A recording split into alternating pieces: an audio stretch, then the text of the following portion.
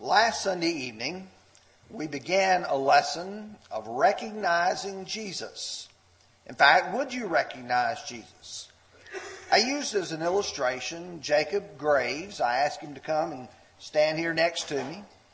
And I asked the question is, if Jacob were to be lost, what would you and I look for as we were trying to find him? I mentioned the fact that we would certainly recognize his name. Not only that, we would recognize the clothing he was wearing, the height of his stature, the way he was built, and that you and I would have these various distinctive characteristics that we would recognize him by. Then what you and I did is to go through the Bible together and see the picture that the Bible gives of Jesus. Who he is, not what he looked like physically, but what he looked like in God's plan so that man could recognize that he was the Son of God. The second part of that lesson was, would you recognize the bride of Christ? Would you recognize his body, which is the church? When you think about that thought, I can't help but think of Proverbs chapter 31 and verse 10. Who can find a virtuous wife, for her prize or for her worth is far above rubies? If you were to ask, who is the most beautiful bride that has ever been in the history of the world? Most men would say, I've got to say my wife. But the truth is, the most beautiful bride is the church of Christ. It's his bride. It's the church. You know, if we look at the church as the beautiful bride of Christ, how would you recognize the real bride of Christ from the many pretenders? I want you to go with me, if you will, to Genesis chapter 29, and I want to read an account in verses 21 through 25. And let me set up this passage for you before we actually go to that text. You'll remember that Isaac sent Jacob, and he went to his mother-in-law, or to his stepmother and stepfather's area, to Padan Aram, and there he was to find a wife. When he arrived, there was a beautiful woman there by the name of Rachel, and he was smitten with her. He agreed to work for her and to have her hand. We pick up in verse 21. Then Jacob said to Laban, give me my wife, for my days are fulfilled, that I may go into her. And Laban gathered together all the men of the place and made a feast. Now it came to pass in the evening that he took Leah, his daughter, and brought her to Jacob, and he went into her. And Laban gave his maid Zilpah to his daughter Leah as maid. And so it came to pass in the morning that, behold, it was Leah. And he said to Laban, what is this that you have done? Was it not for Rachel that I have served you? Why then have you deceived me? Oh, you say, there was a deception took place.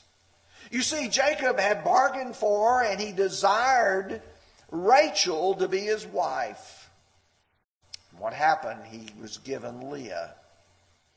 You see, there was a switch made at the end. Do you know, in reality, when you start talking about the bride of Christ, I'm afraid some people have been promised you are going to be a part of the beautiful bride of Christ revealed in Scripture, when in reality what happens is there's been a change, there's been a swap that's taken place. Well, let's talk just a minute about the beautiful bride of Christ. There's a classic passage that you and I can go to that has so much in it, and it's not going to be our main text, but I felt like we had to begin with it. And that's found in Ephesians chapter 5, beginning with verse 22, going through verse 32. As you and I begin to read, Paul says, wives, submit to your own husbands as unto the Lord. Then he begins, for as the husband is the head of the wife, as Christ is the head of the church, and he is the Savior of the body. Well, you thought this was about the husband and wife relationship. It is, but that's not his main thrust. Verse 24, therefore, just as the church is subject to Christ in everything, so let the wives be their husbands in everything. Husbands, love your wives, just as Christ also loved the church and gave himself for her. Now listen carefully to verses 26 and 27. That he might sanctify and cleanse her with the washing of water by the word, that he might present her to himself as a glorious church, not having spot or wrinkle or any such thing, but that she should be holy and without blemish. There you see the picture of the beautiful bride of Christ. She has no blemish. She has no spot. Why? Because the Lord has cleansed her. So he says, all husbands ought to love their own wives as their own bodies. He who loves his wife loves himself. For no one ever hated his own flesh, but nourishes and cherishes it, just as the Lord does the church. Notice, the Lord nourishes, the Lord cherishes his church. Verse 30, for we're members of his body, his flesh, and his bones. For this reason a man shall leave his father and mother, shall be joined to his wife, and the two shall become one flesh. This is a great mystery, but I speak concerning Christ and the church. Verse 32 makes it clear that the main thrust of what he's trying to say is, I want to talk to you about the Christ and the church. With that thought in mind now, when you go to a wedding, how does one know who the bride is? You say, well, she's the one at the back that walks down the aisle. But quite often, I've been to weddings and officiated at ceremonies where there would be a young lady come down, and then another lady come down, and then another lady come down, and then a little girl will come down. And which one's the bride? Oh, she's the one who's dressed in white. She's the one that you can recognize her by her clothing. Listen to Isaiah 61 and verse 10. As the bridegroom decks himself with ornaments, and as a bride adorns herself with jewels. Oh, the bride was dressed for the part. Jeremiah 2:32, can a virgin forget her ornaments, or a bride her attire? Yet my people have forgotten me days without number. The bride's attire. I wonder how many of you young ladies, how many of you older ladies still may have your bridal gown back in the closet somewhere. How many of you still keep it because it reminds you of something? And then you go to Revelation chapter 19 and verse 8.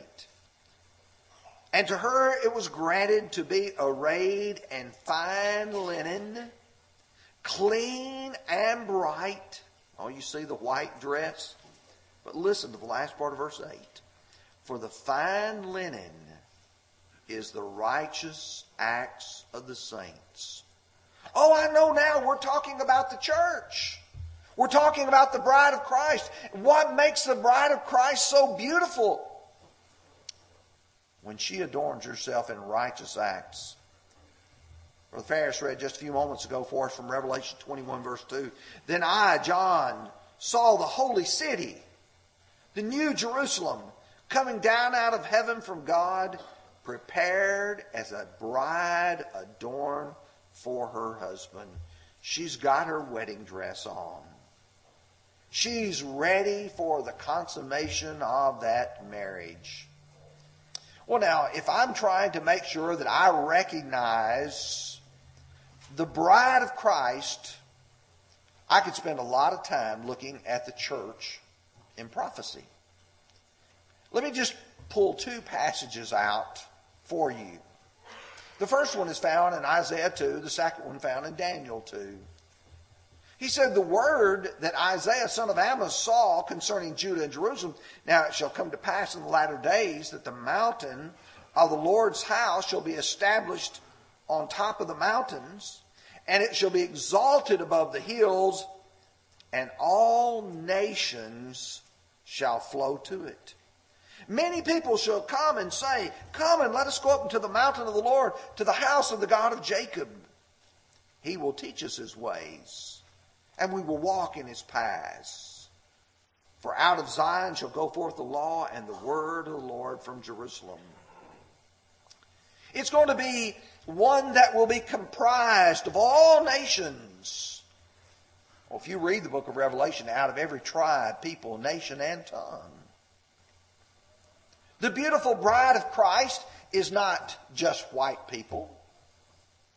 It's not just black people. It's red and yellow, black and white.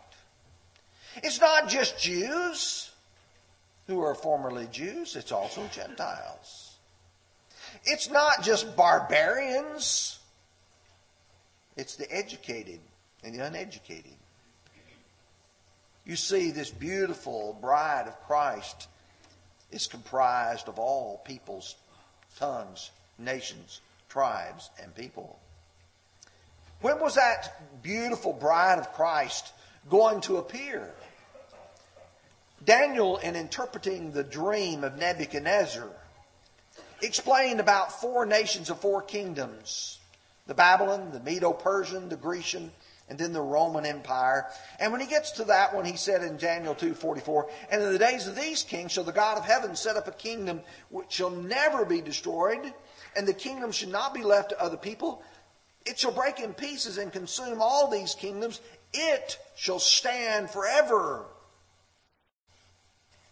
You see, it would have to be in the days of the Roman kings that this church would be established. Oh, there's so many other ways to see the picture of the church. It's also revealed in the parables. I could spend a lot of time preaching on the parables, months if you want. We could talk about all of them, but there's a concentration of them found in Matthew chapter 13. Matthew 13 verse 11 says, and he answered and said to them, because it has been given to you to know the mysteries of the kingdom of heaven, but to them it has not been given. He said, that's why I speak in parables, so that you can see it. And what does the Lord do? The kingdom of heaven is like, and he gives the parable of the sower. The parable of the tares, or if you will, the parable of the weeds. The parable of the mustard seed, something that starts really small and then grows into a tree with branches. The kingdom of heaven is like leaven. Take a little bit of, put it in some dough, some flour, and it begins to cause the growth there. It's like a hidden treasure. Hidden in a field, and you go and you sell all you have and you buy that field so you can dig up that treasure. Like a pearl of great price. You sell all your other pearls to have that one great pearl. It's like a dragnet. You see, all of these parables give some additional picture of the beautiful bride of Christ. What does the Lord's church look like? It was revealed by preaching. One of the first things you notice as you start studying the book of Acts is that every time people want to know about this kingdom, there comes a preacher sent by God to tell the people what the church should look like. I love the illustration found in Matthew chapter 4, verse 17 and Matthew 16. Jesus began to preach, repent for the kingdom of heaven is at hand. By the time you get to verses 16 and 17 of chapter 16, he's saying that to Peter, upon this rock I will build my church, and the gates of Hades shall not prevail against it. And I'll give you the keys of the kingdom. The church, the kingdom. What Jesus was planning to build. In Acts 8 and verse 12, Philip says he preached the things concerning the kingdom of God in the name of Jesus Christ. And both men and women were baptized. You see the Lord preaching the kingdom. You see Philip preaching the kingdom. Some people had this idea that it was something that you could look and say, okay, there it is. As a nation or a people who would arise up, but here's what the Lord said. Now, when he was asked by the Pharisees when the kingdom of God would come, he answered and said to them, the kingdom of God does not come with observation, nor will they say, see here or see there, for indeed the kingdom of God is within you. Oh, it's within a people.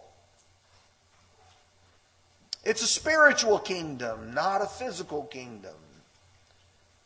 That begins to help us understand what the Lord's church would look like, how we could recognize it.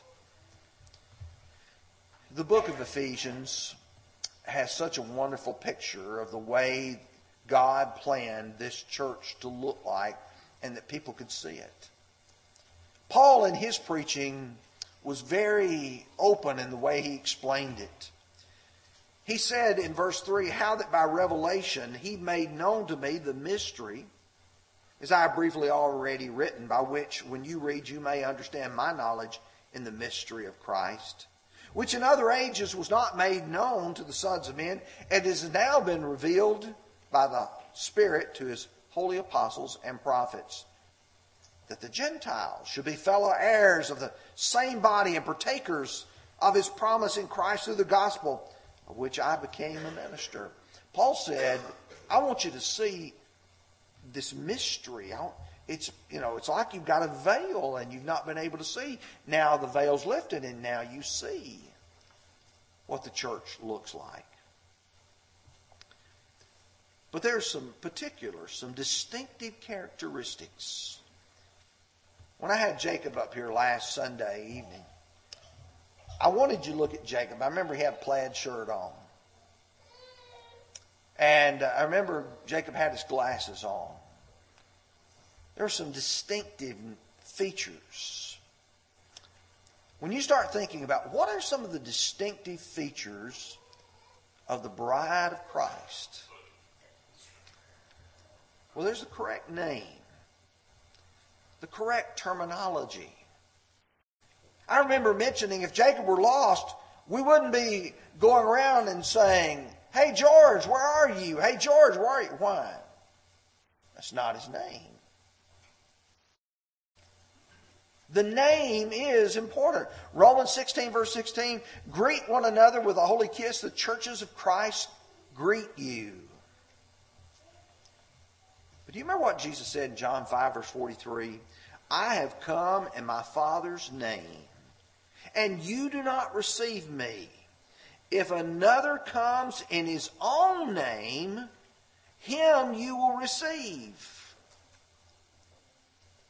Let me be brutally honest. Why in the world would a man become a part of the Lutheran Church?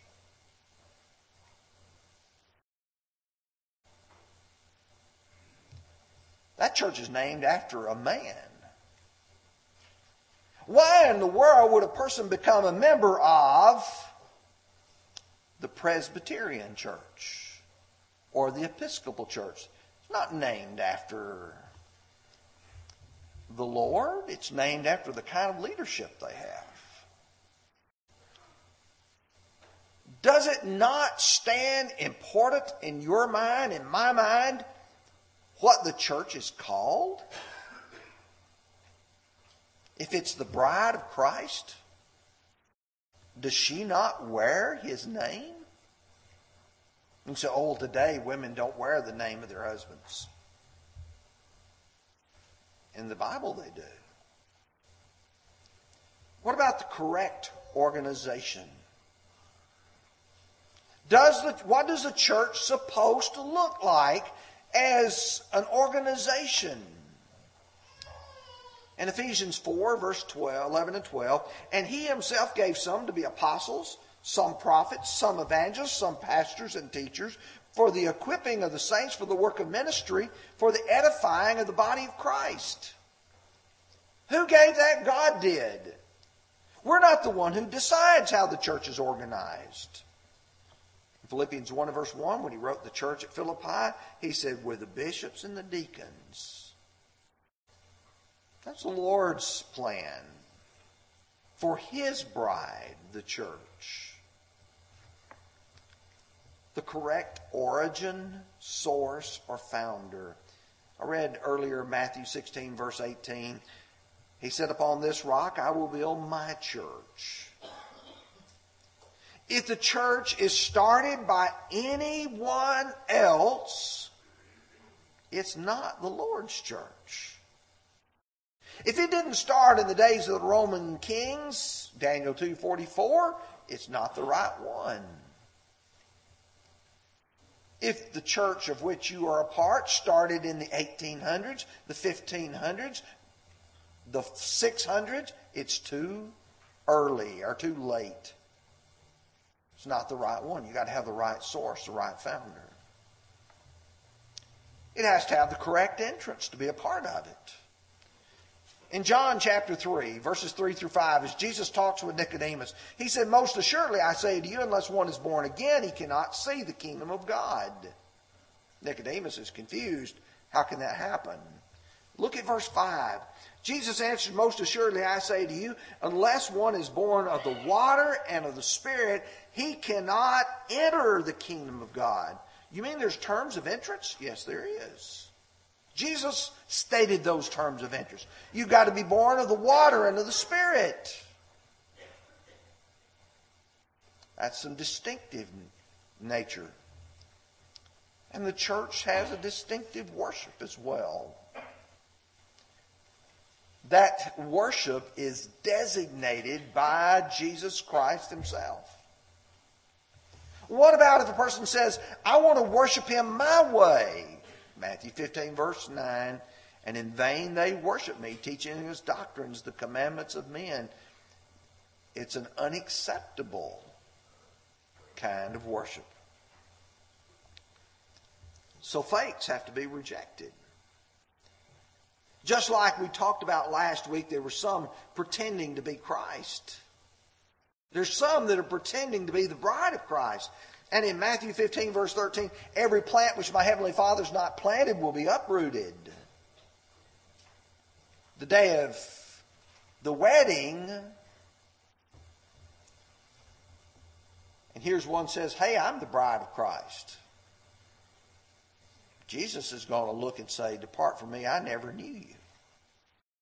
I don't know who you are. You're not my bride.